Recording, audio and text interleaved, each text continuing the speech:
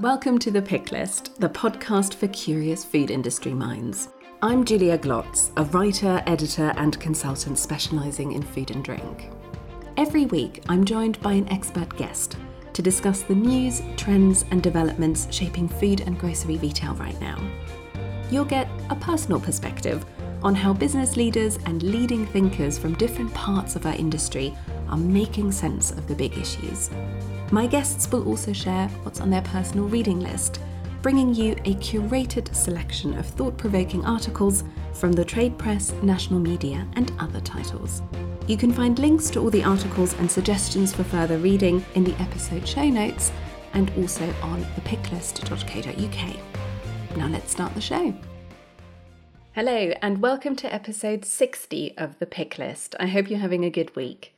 My guest this week is an expert in sustainability and environmental footprinting, Tom Gill from Promar International. Tom works with lots of UK retailers and big agri-food companies on sustainability and environmental footprinting, so we had a really interesting conversation about the challenges around carbon, the different environmental labelling schemes that are coming to the market at the moment, and of course the importance of robust data to underpin sustainability claims. So that's coming up in a moment. But first, let me bring you up to speed with some of the big stories in food and grocery retail this week. It was the NFU conference and things got a little confrontational. NFU President Minette Batters delivered a hard-hitting speech criticising the government for putting out contradictory policies on food and farming, not understanding how the food sector works, and letting down farmers by not having a clear post-Brexit strategy. Batters was also re-elected as NFU President for a further 2 years this week. WRAP has published new research debunking the idea that single-use plastic extends the shelf life of fresh produce. It called on supermarkets to ditch single-use plastic on uncut fruit and veg where possible. Morrison's announced it's ditching HDPE plastic bottles on 9 fresh milk SKUs in favour of cartons. The retailer said the move would lead to a significant reduction in plastic, but it's already sparked lots of debate in the industry about the relative sustainability benefits of HDPE versus cartons, so expect to keep hearing about this for some time. Innocent has had one of its ads banned after the ASA found it made misleading environmental claims. The regulator said the ad suggested purchasing Innocent's products had a positive impact on the environment, but the company had not provided evidence to demonstrate that its products had a net positive environmental impact over their full life cycles. Kraft Heinz has formed a new global joint venture to accelerate its push into the plant-based market. It's teamed up with food tech startup The Knot Company to develop new plant-based products. Investor appetite for recipe box companies continues, with Gusto this week raising another $230 million. It comes after the company doubled its sales during the pandemic. Asda is facing potential disruption to supermarket deliveries after thousands of lorry drivers and warehouse staff rejected a pay deal. Strike action is now on the cards. Tesco has expanded its partnership with rapid delivery company Gorillas to Manchester. It comes after 2 Tesco stores in Thornton Heath and Lewisham in London started offering rapid deliveries through Gorillas in October last year. And finally, Carl Icahn, the prominent investor, is piling pressure on McDonald's over the treatment of pigs in its supply chain. McDonald's had pledged to phase out gestational crates, but Icahn says the company is taking longer than promised to make good on its pledge. He has launched a board fight over the issue, in a sign that investors and shareholders are increasingly ramping up the pressure on sustainability and ethical issues. These are some of the big food and grocery retail stories this week. You can find links to everything I mentioned in the show notes or on thepicklist.co.uk. And now, here's my conversation with Tom Gill. Tom, welcome to The Pick List. Thank you for being my guest. Thank you, Julia. Thank you for inviting me, and really lovely to be here with you. You are head of sustainability at Promar International, the agri-food consultancy. Long-time listeners of the podcast will remember that we had one of your colleagues, John Giles, on the pick list back all the way in December 2020. But you and John do quite different things at Promar. You are the sustainability expert, and you are particularly involved in all things carbon and environmental footprinting. So I was super keen to have you on the podcast because there's so much work happening around carbon and environmental footprinting and labeling, and it's all rather complicated. So I thought I need someone to come on the podcast to help me and listeners understand what the hell is going on. But before I quiz you on that, tell us just a little bit about yourself. What is your background and how did you end up working in sustainability? Yeah, sure. So I have worked in and around the sustainability environmental sector for a little bit longer than I care to remember, but yeah, about just over 20 years now. So I started within the national parks and sort of national government policy. Moved into more regional government in the middle 2000s. And then moved into consultancy from about 2007. So initially worked for a company that was more working around European policy, connected into sort of food, agriculture, sustainability activities at that time. So we had a lot of actions within the UK where we were drawing on framework programs, sort of 5, 6, and 7 monies that were coming into all sorts of different initiatives that led into probably what we would have known as the RHI, the feed-in tariff activities, through into actions driving rural development program spending relevant to kind of the sustainability world that we would kind of know as today. But I did that for about 4 years and then moved into Promar in early 2011 and came in with a remit really to develop the capability within the business. Quite an exciting opportunity in the sense that Promar probably wasn't really known at that time for having that level of knowledge and capability, but very well known in farming circles, a strong client base at farm level, work with some of the key retailers across the industry, particularly Tesco, and obviously part of the wider Genus business, which providing genetic solutions into beef, dairy, and pig sectors. And over that time have been fortunate to grow the team to about 18 people now. We're based in the UK and in Germany, working with a really exciting and cool set of clients, I feel. Also working on topics, as you say, that are complicated. I think there are people in the team that are way more skilled in some of the topics that we'll probably touch on tonight. But I do enjoy the fact that we're working in a very collaborative way, which I think is vital around topics that no one organizational person has all the answers to.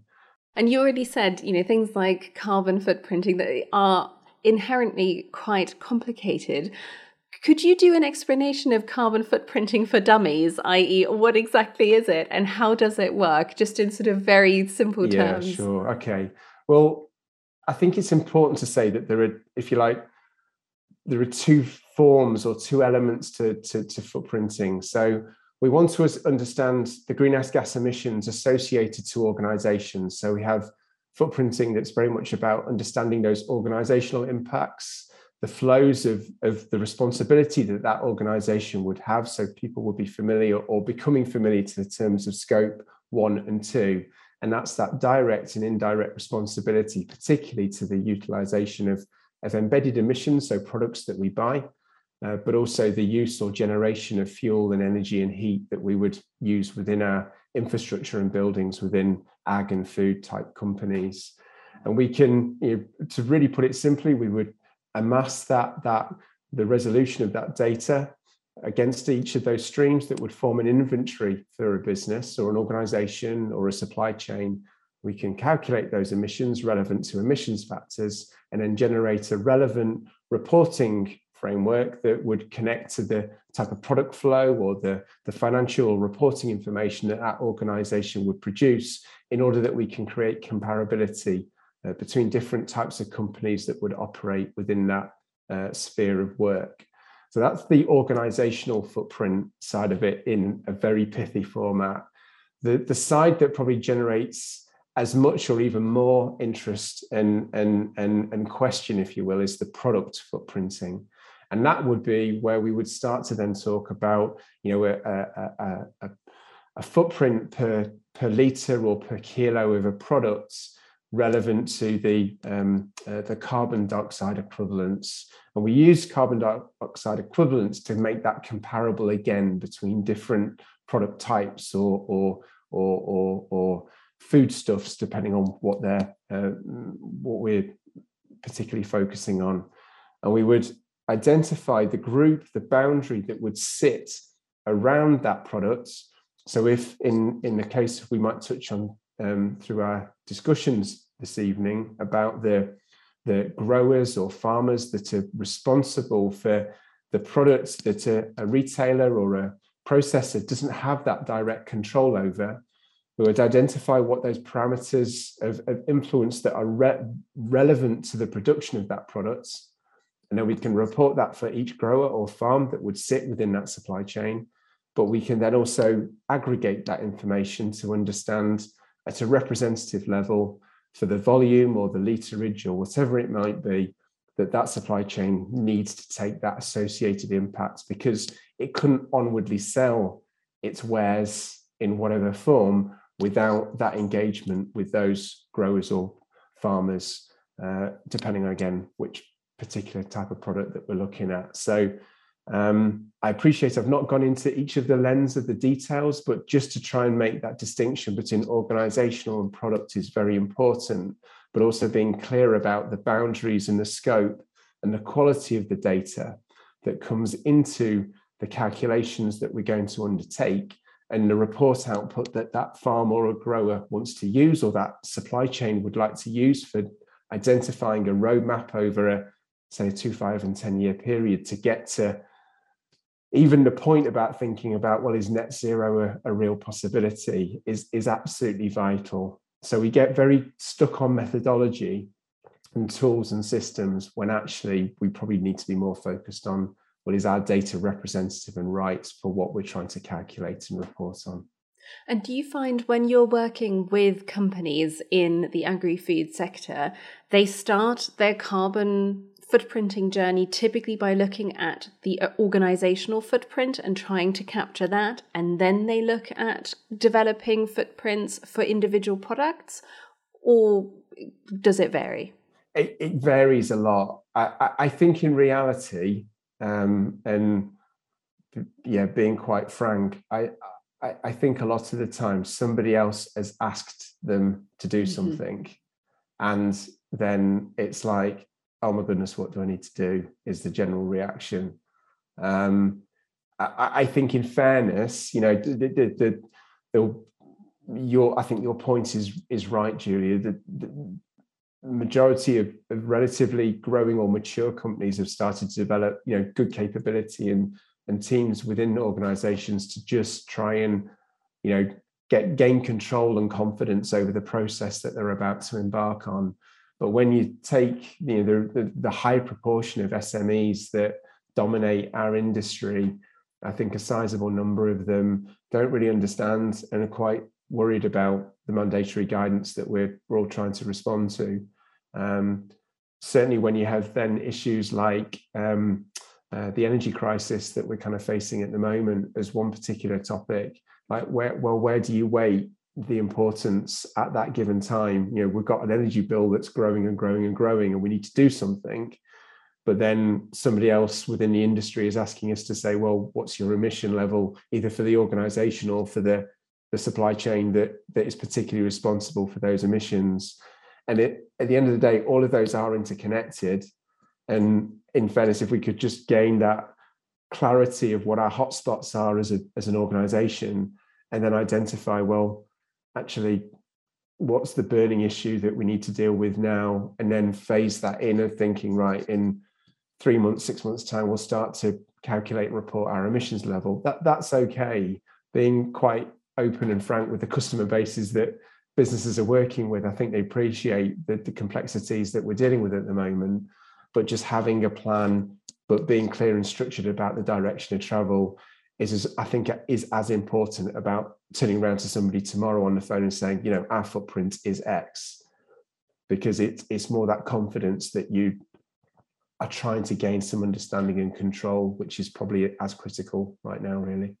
And I imagine it must be quite difficult for companies occasionally to hold their nerve on that, because as you say, there is quite a lot of pressure. There are retailers making demands, there are regulators making demands, but also, there are opportunities to use carbon claims in consumer-facing communications and to maybe differentiate your product. So, yeah, I know we'll talk about greenwashing and the risks of using dodgy data a little bit later when we talk about your articles, but that must be a tricky balance to get right, that you want to take action, you want to go out there and say something positive, but you also need to make sure that whatever you're basing that on is robust. Absolutely. And I think there's, this is the adage of, less haste, more speed, I think is never rung more true, really. At the same time, I think not being frightened of saying something or saying that we're at the beginning of the journey, I think is quite, going to say it's quite refreshing. I think it's actually just as an equal important step, really. So as an example, I know, we're involved and very excited to be working with Dunbeer and Dawn and the Carbon Trust on the Bigger Steps program that's just starting to kind of gain some visibility and some really good communications that Gill and the team and Sarah have done recently. But it's not said, we've got the answers now. It's just that this is a direction that we're aiming to kind of go in, and going to try and share at the right times what we're learning from this work. And that's what it needs. It needs the leaders and the and some of the key players just to show the leadership. Then I think it probably desensitizes at some level, at farm level. Like it's okay to say, do you know what, we're trying, but we don't have the answer now. Well, for a farm, if you pull this right down to the grower or farmer level, it can be feel quite difficult to obtain the information or create the time in a business that's constantly trying to produce a fast-moving good, to just take a step back and look at the business in a very different way. But we're in a place where we're going to need to do that. And I think it's the responsibility of myself and peers across the industry to provide, I think, a level of calmness, but also a level of supported confidence to kind of help them just make that next step, really. Absolutely. And I think what you just said about bringing the farmers and grower base on along with the journey, I think actually brings us perfectly to one of the first articles that we were going to talk about. This is a piece from the FT, and the headline is PepsiCo Squares Up to Supply Chain Emissions Challenge. This is reporting on PepsiCo's efforts to reduce greenhouse gas emissions throughout its supply chain by at least 40% by 2030. And as you alluded to earlier, that includes suppliers and customers. So they can't do it alone. This is something where they absolutely need everyone in the supply chain to come along on the journey. And that is not easy. Currently, No. Only 8% of their suppliers have science-based climate targets, and the article talks specifically about how difficult it can be to persuade farmers and growers to change their practices and to come along on the journey. Tom, obviously this is something that you are dealing with all the time as well, as you've just alluded to. What stood out to you from this article, and what have you seen work in terms of persuading the farmer and grower base to come along? Yeah, sure. I think there were two kind of key elements within the article that kind of stood out for me. I think probably the question that some readers of the article would take by what does a science-based target actually mean, and we haven't really sort of touched on that aspect yet, but we can do. But then the topic of actually maybe the underlying message is that emissions is one metric, but maybe we need to have our lens wider but we need to kind of have a lens to move the topic away from purely just emissions and think about packaging, plastic waste, the impacts on the water environment. We get very fixated on one topic, but we've got to not lose visibility of a wider agenda around whatever products that we're retailing. I liked what you said, though, about science-based targets, and you're right, we should probably talk about what that means. How would you define science-based targets? To try and keep it as pithy as possible, Julia, I think, within the guidance and structures that we work to, any business will identify an intensity ratio, a reporting ratio, to make relevant the emission impact. So those kilos of or tons of greenhouse gas emissions, or expressed as CO2 equivalents, relevant to the maybe, as I say, the profit or turnover performance of the company, to make it from an annual reporting standard understandable to any reader or shareholder, investor, or vested interest that wants to go and look at what that particular company is doing, but also its impacts environmentally.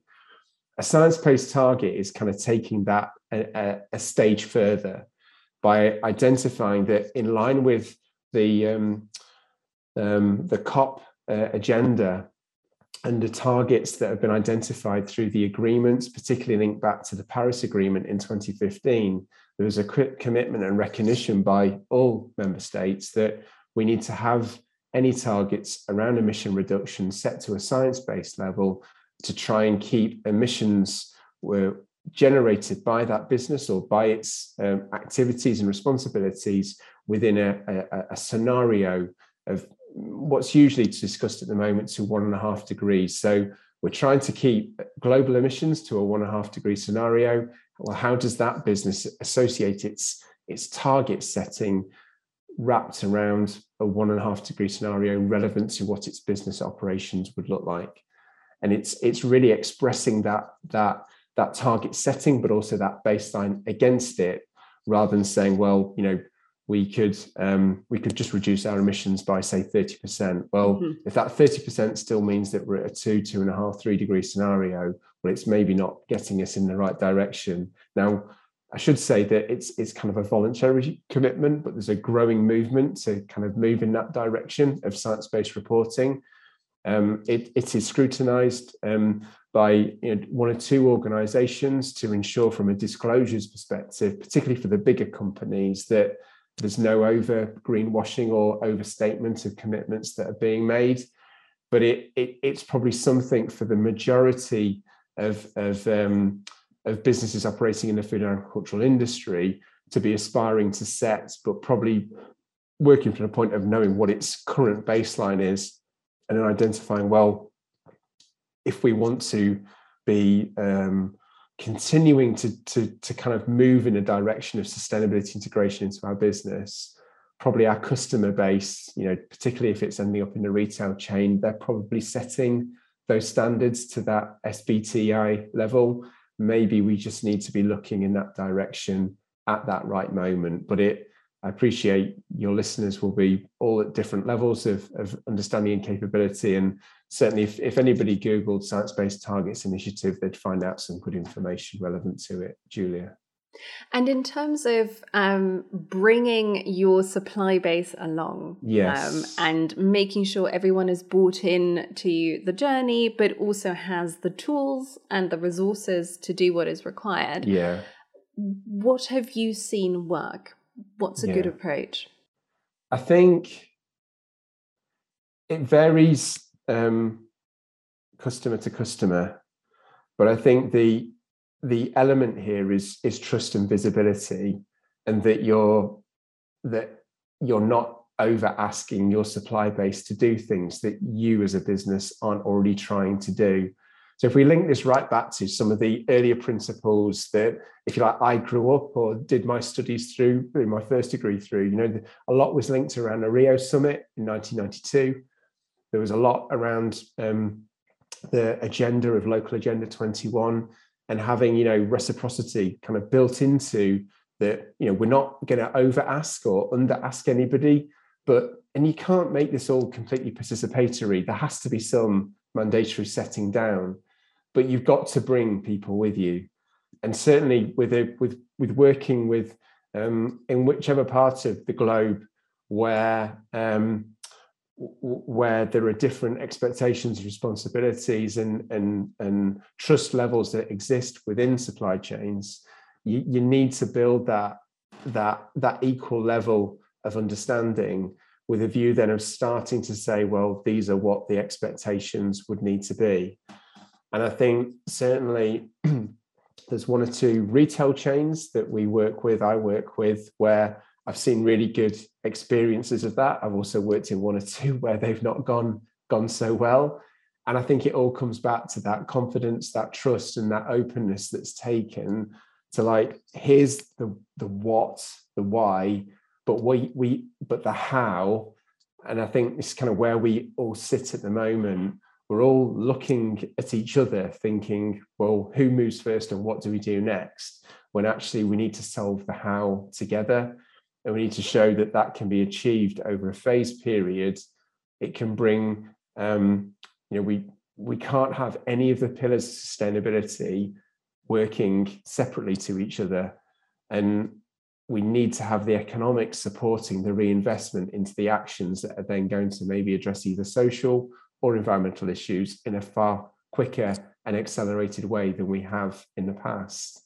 And that's how we've got to create the momentum, which frankly is never really happening fast enough, to be honest, because we never invest enough time in building the trust and the how. It sadly just doesn't happen, but that's where it needs to happen more. And do you find that building the trust and giving growers and farmers confidence is best achieved through long-term contracts and giving some kind of security around, there's going to be a market for how you are producing some of these products? Well, there's a WIFM, isn't there? A what's in it for me. There's probably more WIFM elements around that now than purely just a financial or a contract measure, but it's certainly not going to help. And if we relay what we're talking now into security of supply, well, and also thinking about brand confidence, brand trust, well, both of those elements work very well to what we're talking about now. Now, I don't work in the chain in the sense of being the person that's having those negotiations, and I don't doubt they're not easy conversations to have, and there needs to be an element of competitiveness to try and keep driving lean efficiency and improvement. But we've also got to accept that some of these challenges, or building soil carbon, or trying to invest in a technology that's really going to de-risk us from an energy point of view, they're not quick wins. They are initially. There can be some real gains, particularly if we're energy intensive in some kind of way. But the reality is they require some long-term investment and commitment. And if we're not meeting that back the other way with a security of supply and a sustainability sort of risk agenda, all we just serve to do is create uncertainty and a lack of confidence that, well, we already know that's kicking around in the industry. So why are we serving to that still? We've got to change and evolve the conversation and the mindset, Julia. Otherwise we're just going to keep hitting the same barriers, the same walls. And I think, sort of thinking about the second article that we're going to talk about, that level of uncertainty, I think also filters through to the consumer-facing side. One of the articles you picked is from Feed Navigator, and the headline is "New Environmental Labelling System Unveiled."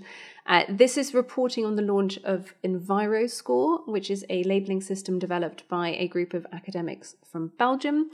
And it's designed to make it easier for consumers to see at a glance the environmental impact of different food products, and, to your point earlier, be able to compare and contrast and say, within this category or even within across categories, this is a more environmentally friendly option than something else. And the idea is basically you get a score from A to E based on 16 different sustainability factors, including how and where the product is produced, transported, and distributed. Of course, EnviroScore is not the only such scheme, and this is where the trouble starts. There's also EcoScore, which is a French system that's being trialled quite extensively on the continent. It's being trialled by Lidl in Scotland as well. There is Foundation Earth, which is being backed by Nestle, among others, and lots and lots and lots and lots and lots of other schemes. Why did you pick this article, Tom? What's the key message you took from it? I think if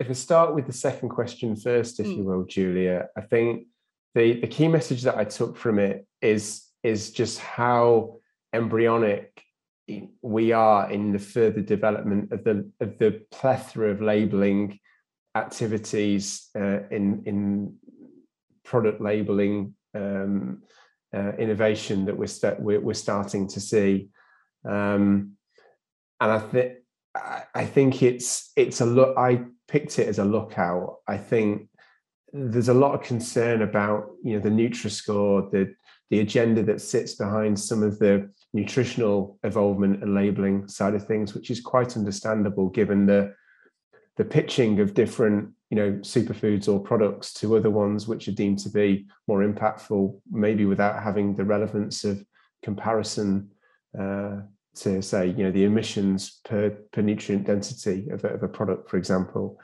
And I think EnviroScore, or this example of where labeling might evolve to, I think is something we need to have a real kind of lens on in the industry, and be quite clear about, well, what are the objectives that we're actually trying to achieve?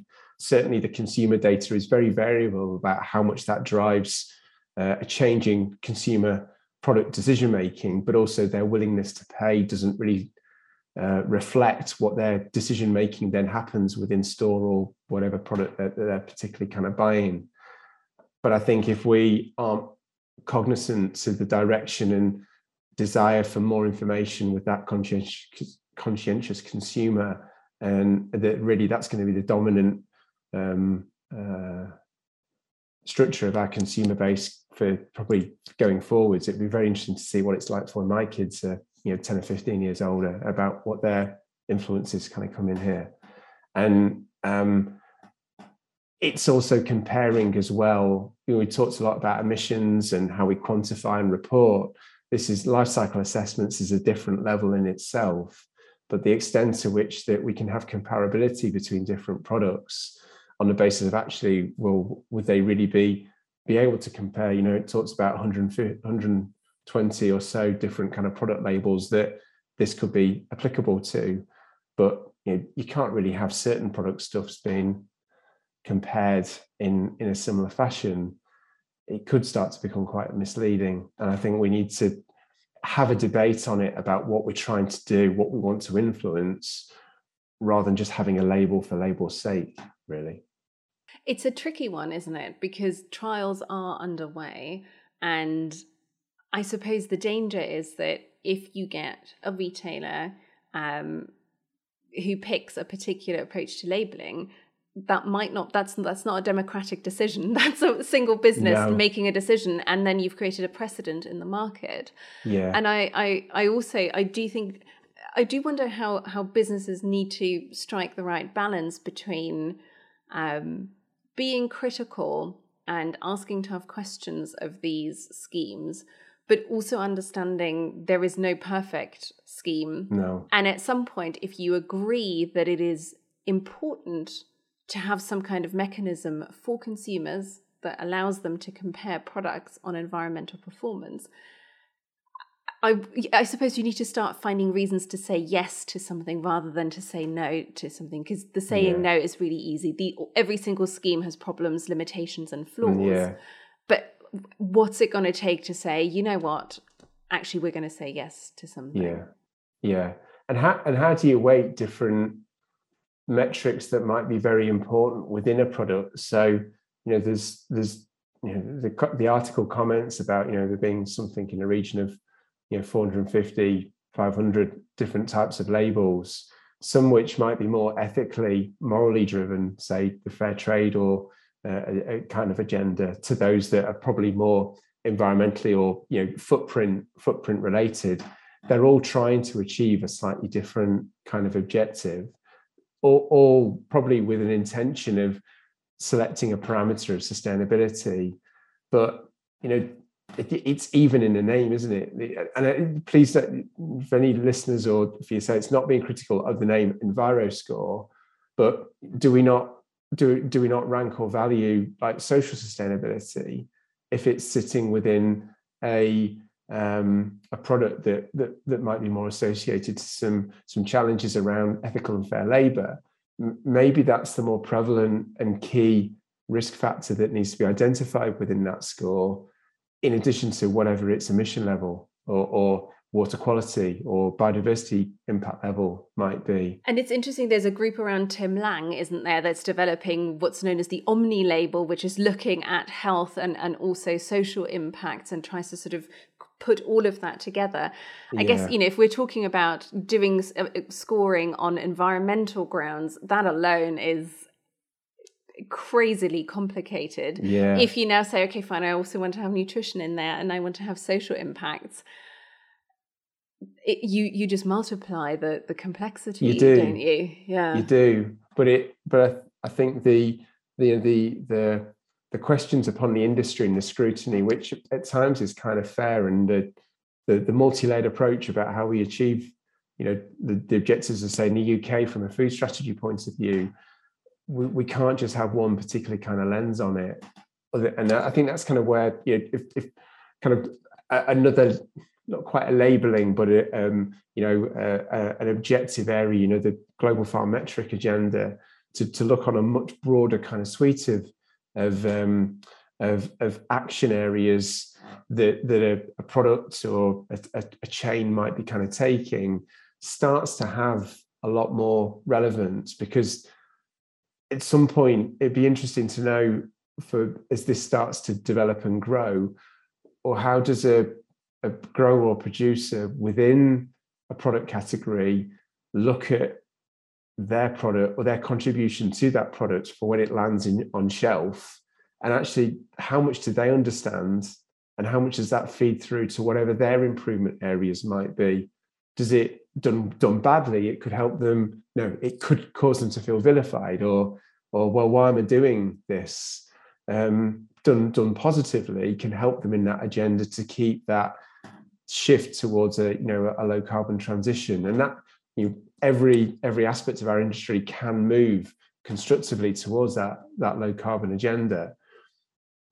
But does a label start to vilify it and result in unintended consequences, that we start to ship or move product from different parts of the world that are never even going to do this kind of labeling, because, to your earlier point, it's not been decided or adopted by the regulatory parameters or the food structures that would ever exist within their region or area. It's a very interesting space.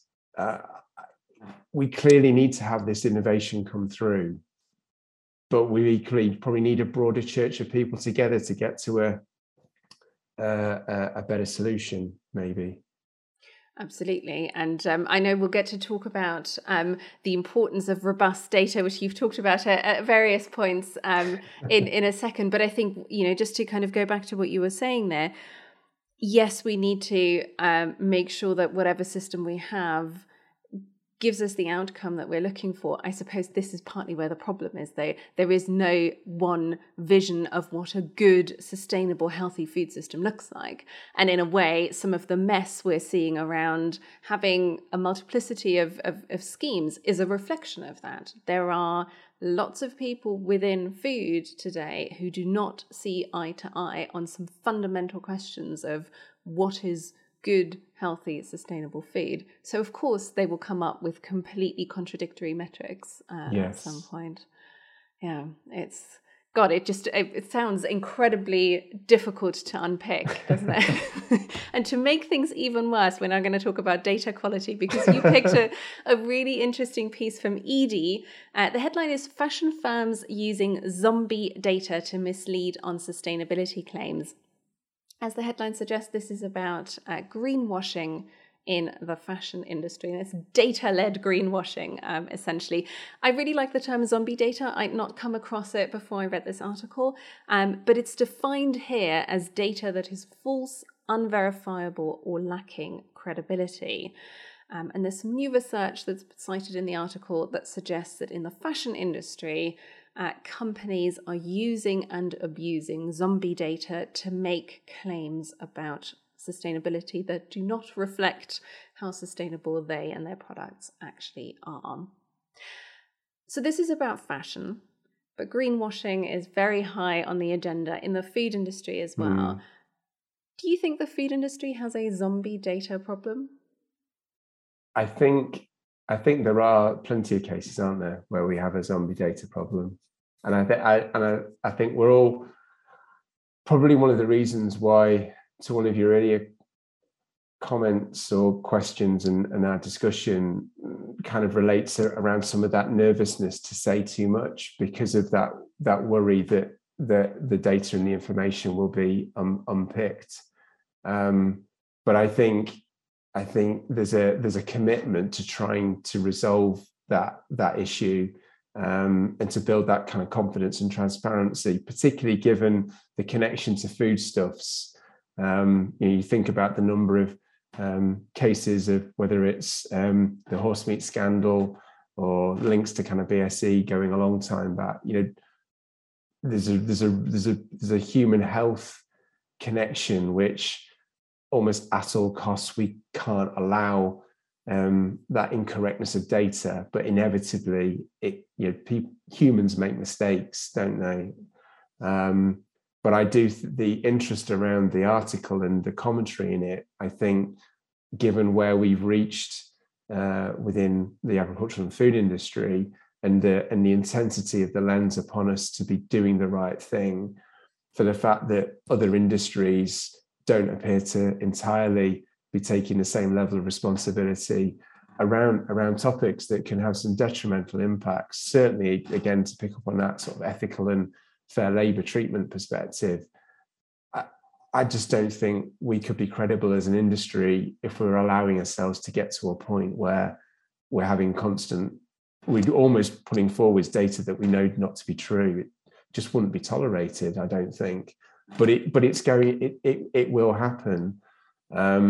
And I think it's probably important within the industry that if you're new to these topics, or again, going back to the example I used before about wanting to make certain claims or statements about not having soya or palm, within your chain, you've got to be absolutely on it with the information that you're drawing on, because the consequence of not meeting what the expectation of an onward retailer, or the intensity of the NGO sector to ask questions about, well, how can you really make that claim?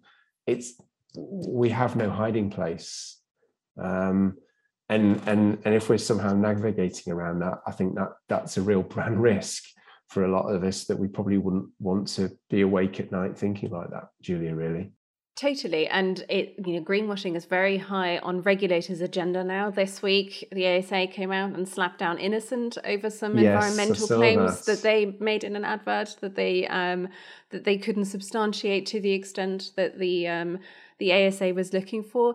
There's so much more pushback now. And it's kind of not sort of moving away from the data element, but it does have a relationship of that. When we start to think through and plan for what changes or what statements we wish to make, I don't see enough evidence in the industry that we think about those synergies and trade-offs that for actually that we could predict or think about. Whilst it might not be a data-led issue, we've got to make sure that the statements and the verifiable change that we make, we've thought through those unintended consequences as as effectively as possible to continue to gain the trust and belief of all those actors that sit around the food industry, that we take our responsibility seriously. Absolutely. And again, I'm sort of bringing it back to something that you raised earlier. The overarching outcome we still want here is for people to take action on sustainability, to improve the impact they're having on the environment, and to also feel confident that they can share what they're doing. Because it sounds, very easy can feel like there's this long list of problems and long list of reasons why you should just shut up and never talk about this, because you're going to get accused of greenwashing. Your data is probably rubbish. It's all terribly complicated, but not losing sight of the fact that, no, we still want to make sure that people feel that they can communicate transparently and openly about what they're doing. And I think as we move into an area where we have risk, as well, probably many areas actually where we have some risk, but I think we're starting to be more cognizant to it. But we need to be careful about the claims that we start to make, is where I think we have probably a high degree of zombie data risk around the whole soil carbon sequestration agenda, Julia, and the claims about offsetting or what balancing of our scales that we have towards a net zero agenda. We probably start to make some claims that actually we can't really substantiate because we don't have the evidence and information to support it. But because we have all of this land, it's all going to be okay. The reality is always quite a bit different, and every parcel of land has a different potential, and every parcel of land probably can't be planted with trees, because we run in the same way we run into risk of, do we stick solar panels on that bit of land, or do we grow some food? It's an equally similar paradox that we face on that agenda. So again, it's back to this sort of planning roadmap, visibility of those trade-offs and synergies that we seek to meet these multiple of objectives that are going to get us to that end game that we aim for, which there isn't really an end game. We've just got to keep improving every year with every step down the road. Absolutely. Tom, we are out of time. Thank you so much for a really interesting conversation. If people want to connect with you, what's the best way to do that?